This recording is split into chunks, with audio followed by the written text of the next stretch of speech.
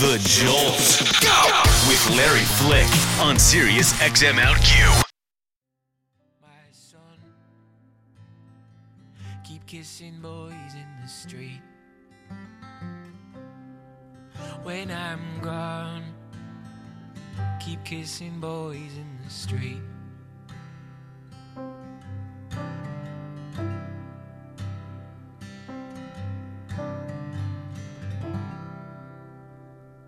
Well, that is pretty powerful stuff, and a song that we've enjoyed playing here on Sirius XM OutQ. It's called Boys in the Street. It's by an artist named Greg Holden, taken from his album Chase the Sun.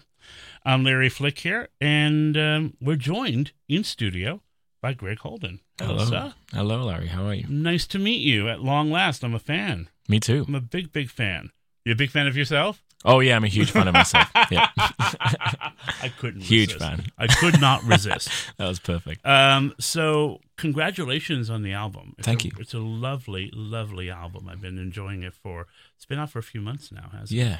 And this new track has gotten a lot of attention. But we should begin from the outset saying that although it is one of the more empathetic stories about a young gay man, you're not gay. I am not. You're not. So how did you come up with this story? Let's just dig right in. Well, I was asked to write a song for some friends of mine who run this organization called Everyone is Gay. And what I didn't want to do was just create this song that didn't mean anything to me or didn't have any like sort of personal meaning. So I grew up having a terrible relationship with my stepfather. So it was very easy for me to tap into that sort of emotion where you feel like you aren't accepted, by someone who's very close to you. So for that was very easy for me. And then I also wanted to, sort of try and get into the minds of some people that I really care about too, who have gone through things like that. So what I love about what I hear in the music and what I've just heard you say is what I've always believed, which is we're just like everybody else. Yeah. It's just circumstances can be different. It's totally true. So how do you find, I know that the folks, the gay folks who listen to my shows here on OutQ respond very favorably. They also begin by assuming you're gay. Mm-hmm. So when people find out that you're not gay, does that change their point of view? I hope not, because... Has anyone said anything to your face? In what sense? Anything negative, like how do you don't know my life? No, but that was a concern in the beginning because... Was it? What I didn't want to do is take on this, role of being a spokesperson for something that I don't, I'm not necessarily deeply experiencing, so I was just trying to tell a very simple story that would hopefully make people feel more compassionately towards people that aren't like themselves, so really I haven't had much negative feedback, which has been great. That's really good, and will be to anyone I say who's stupid enough to get angry because you're not gay, because the biggest wars we've won with our allies. Mm-hmm. So good on you for doing that. Well, thank you. When did you realize that you were a storyteller? I first realized that I was a storyteller probably when I first started listening to Bob Dylan.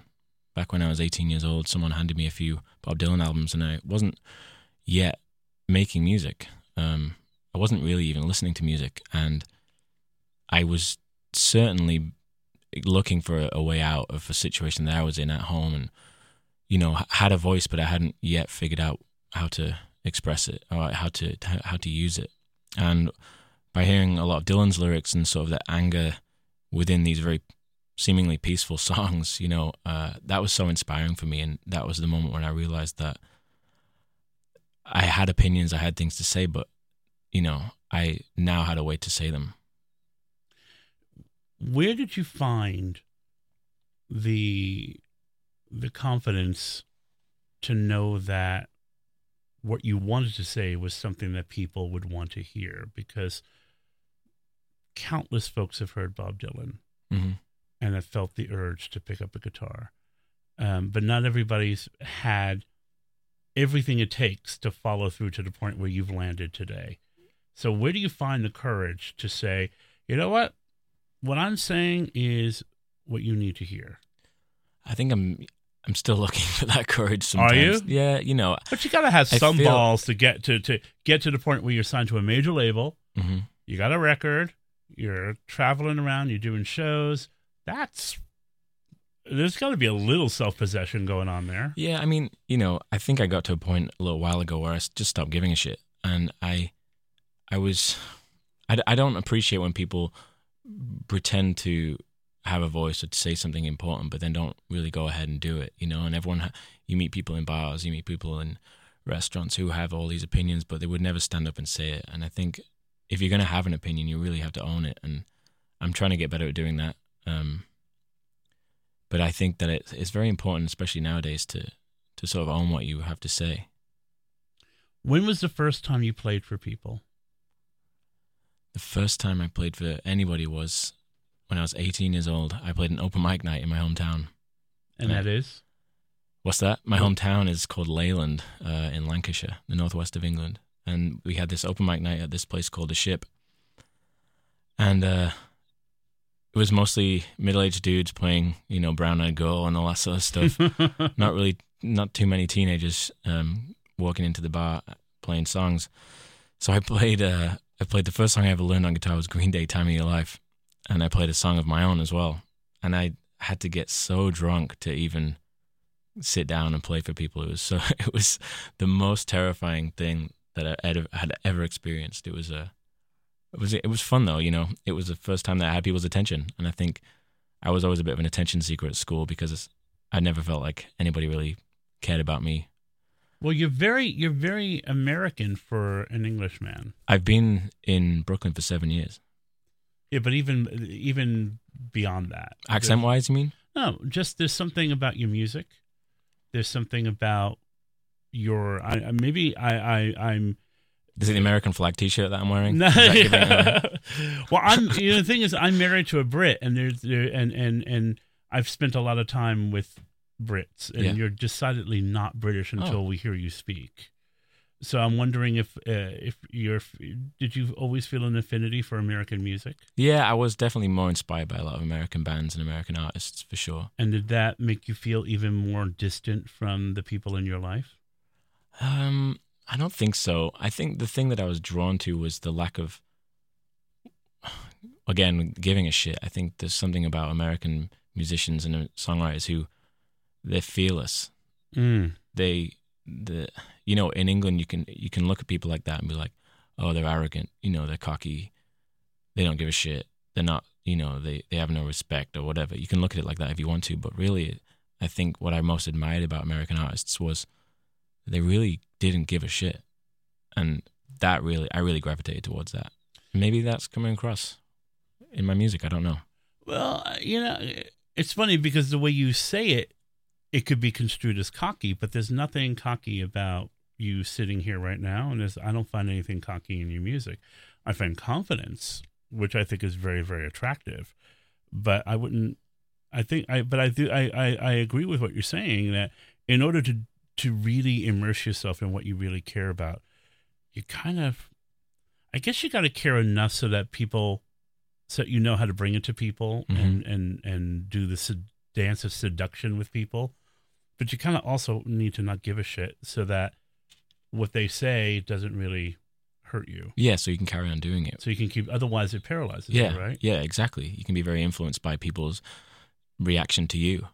And I think it's important to appreciate that, to have that, you know, so that you don't just go completely off the rails and do whatever you want. Because you know, especially my music, I'm talking about acceptance and, you know, compassion. And I think if I just ignored everybody, then it would be sort of hypocritical. But at the same time, you have to appreciate that everyone has their own opinion, and, you know, it's okay to have your own too.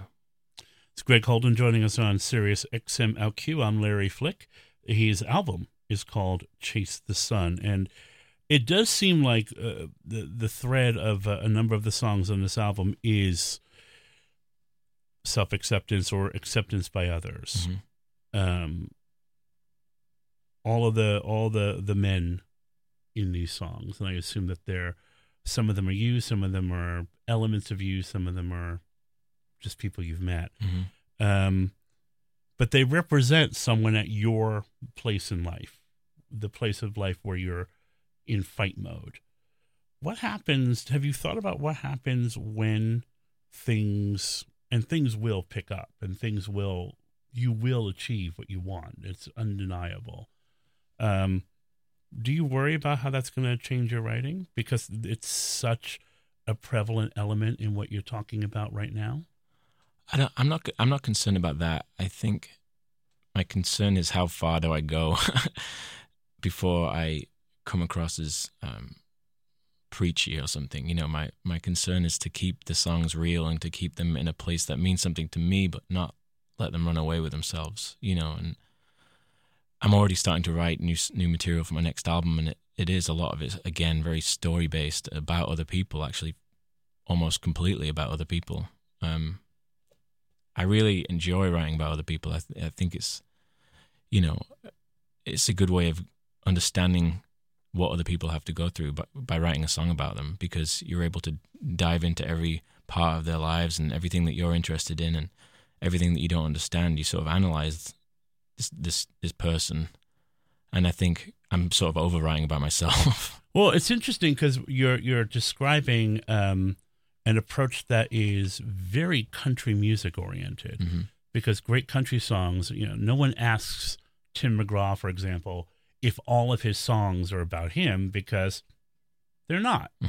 It's part of the idiom to tell the story of your audience as opposed to yours. Whereas in rock and roll, it's meant to be confessional, or people want to believe it's confessional. Yeah. I like to sometimes leave it unanswered, you know. Well, I do get a lot of questions that are like, is this about you? Is it not? And my answer is usually, what does it matter? So did you hate having to tell people you weren't gay when people started asking you with regard to Boys in the Street? No, I don't care if they think I'm gay or not. No, meaning, would you have preferred to have kept things vague? Well, I sort of knew when I wrote the song that people were going to think that. You know, at least some people were going to wonder. So I wasn't shocked when I got that question. But did you want to answer it?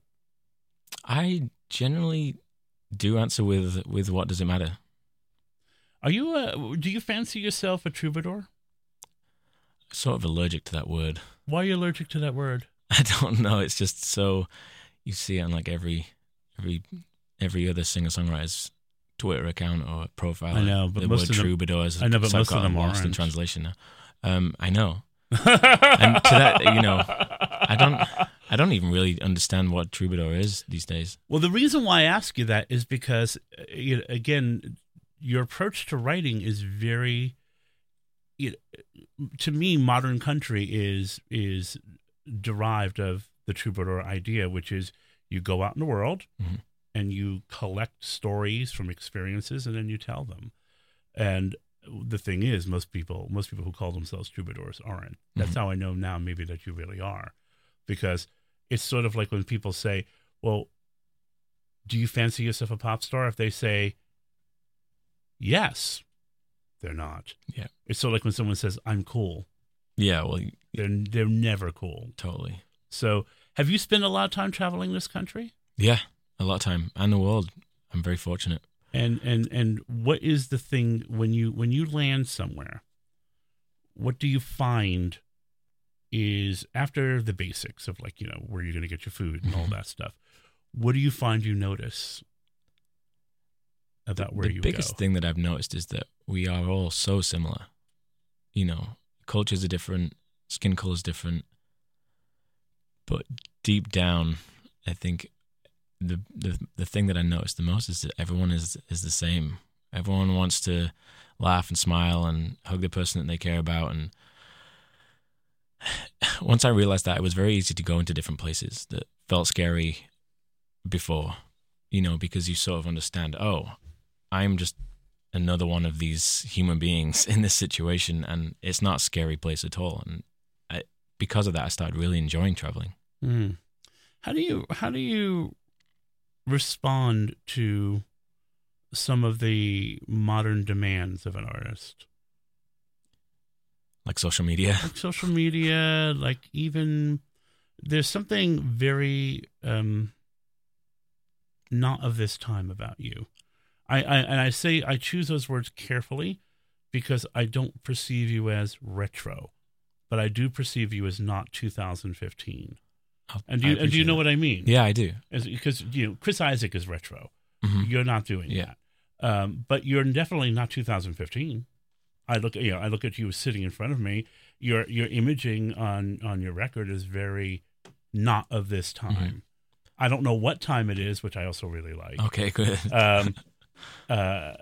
I mean, you could pinpoint several different times within a couple of decades, which is kind of fun. But so, how do you relate to the current world? It causes me a lot of anxiety sometimes, actually.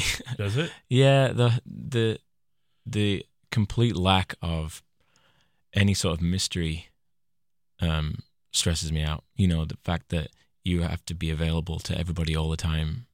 Just not just in my career, but with everybody around me, you're expected to always be showing people what you're doing.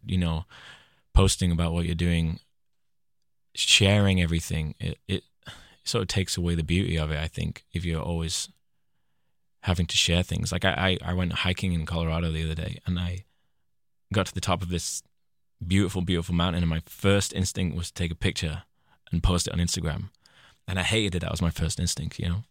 You've been brainwashed. Yeah, I'm trapped. We all. It always feels like we're trapped in this sort of this society that has to reveal everything. And I long for the days that you sort of watch this artist and he would disappear off the stage and you wouldn't see him again until you went to another show. You saw them on TV or something like that. But now you follow them on Instagram, you see what they ate for dinner, and I think there's something weird about that. It makes me uncomfortable.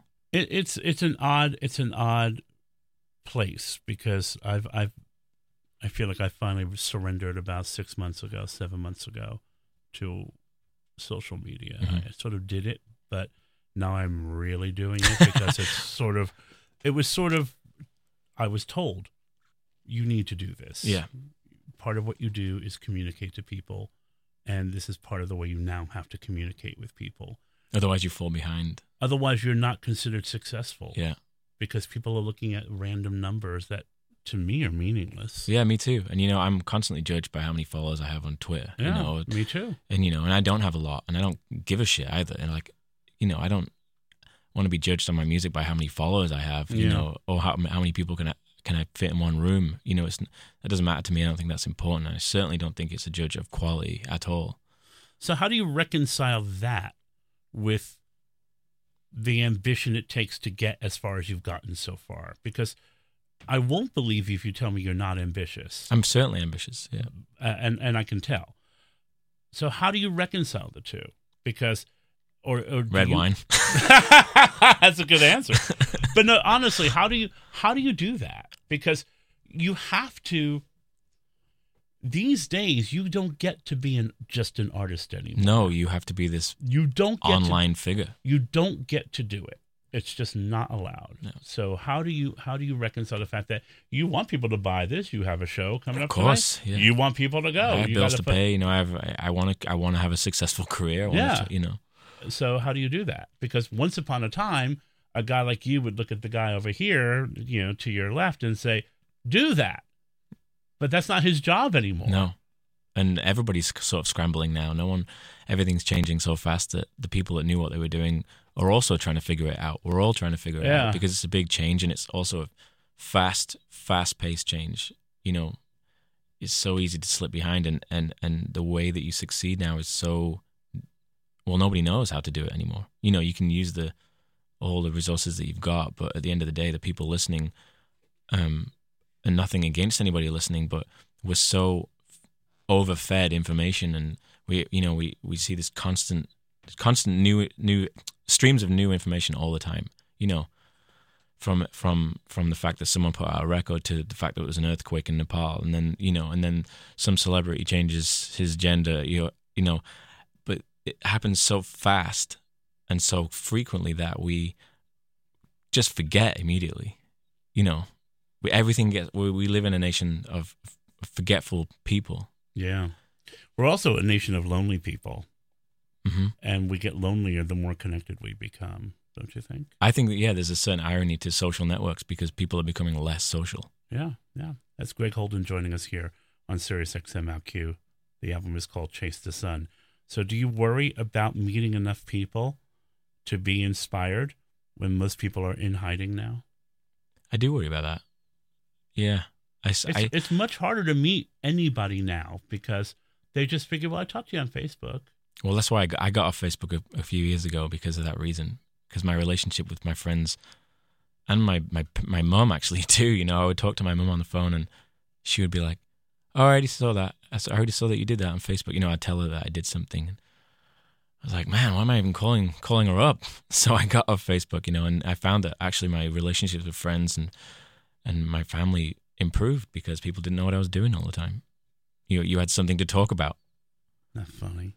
That's so funny. So this is an album of 11 songs. The song Boys in the Street getting tons of attention, Hold On Tight.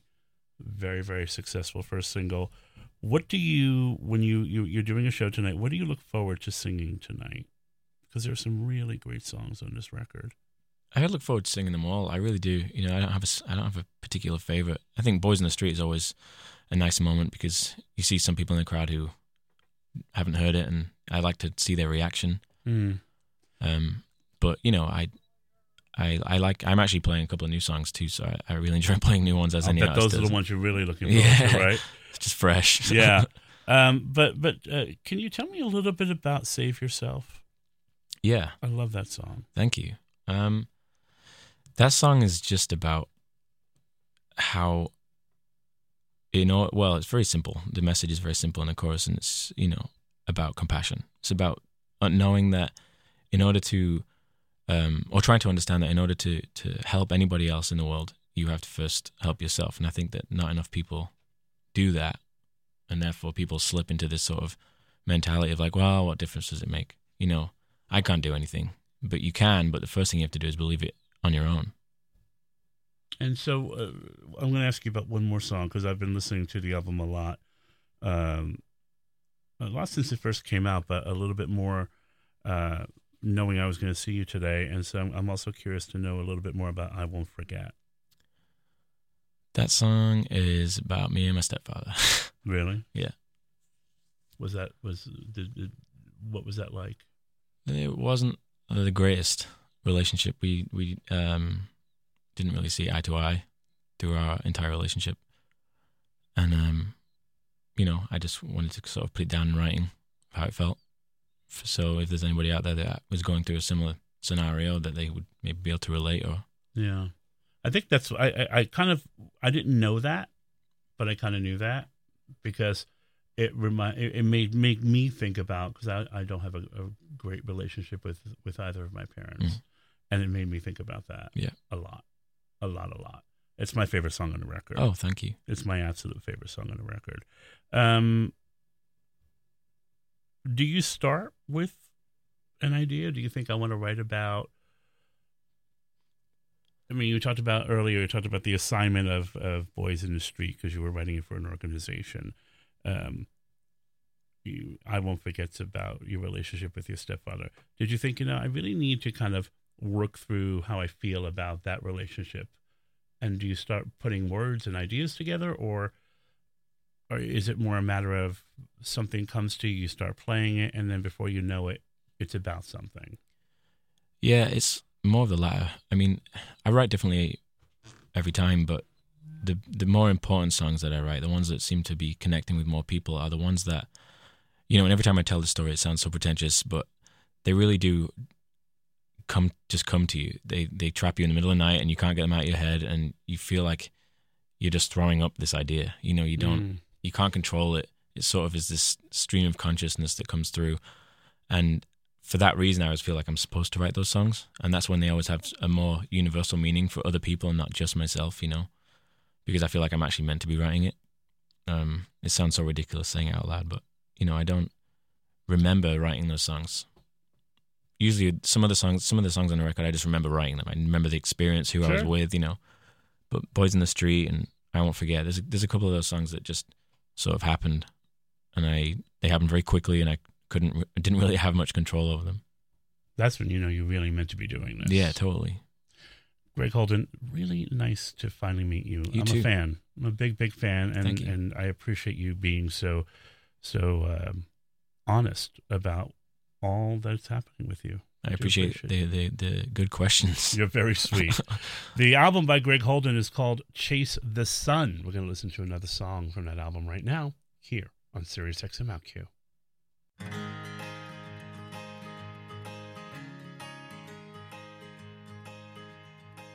I've been selling my name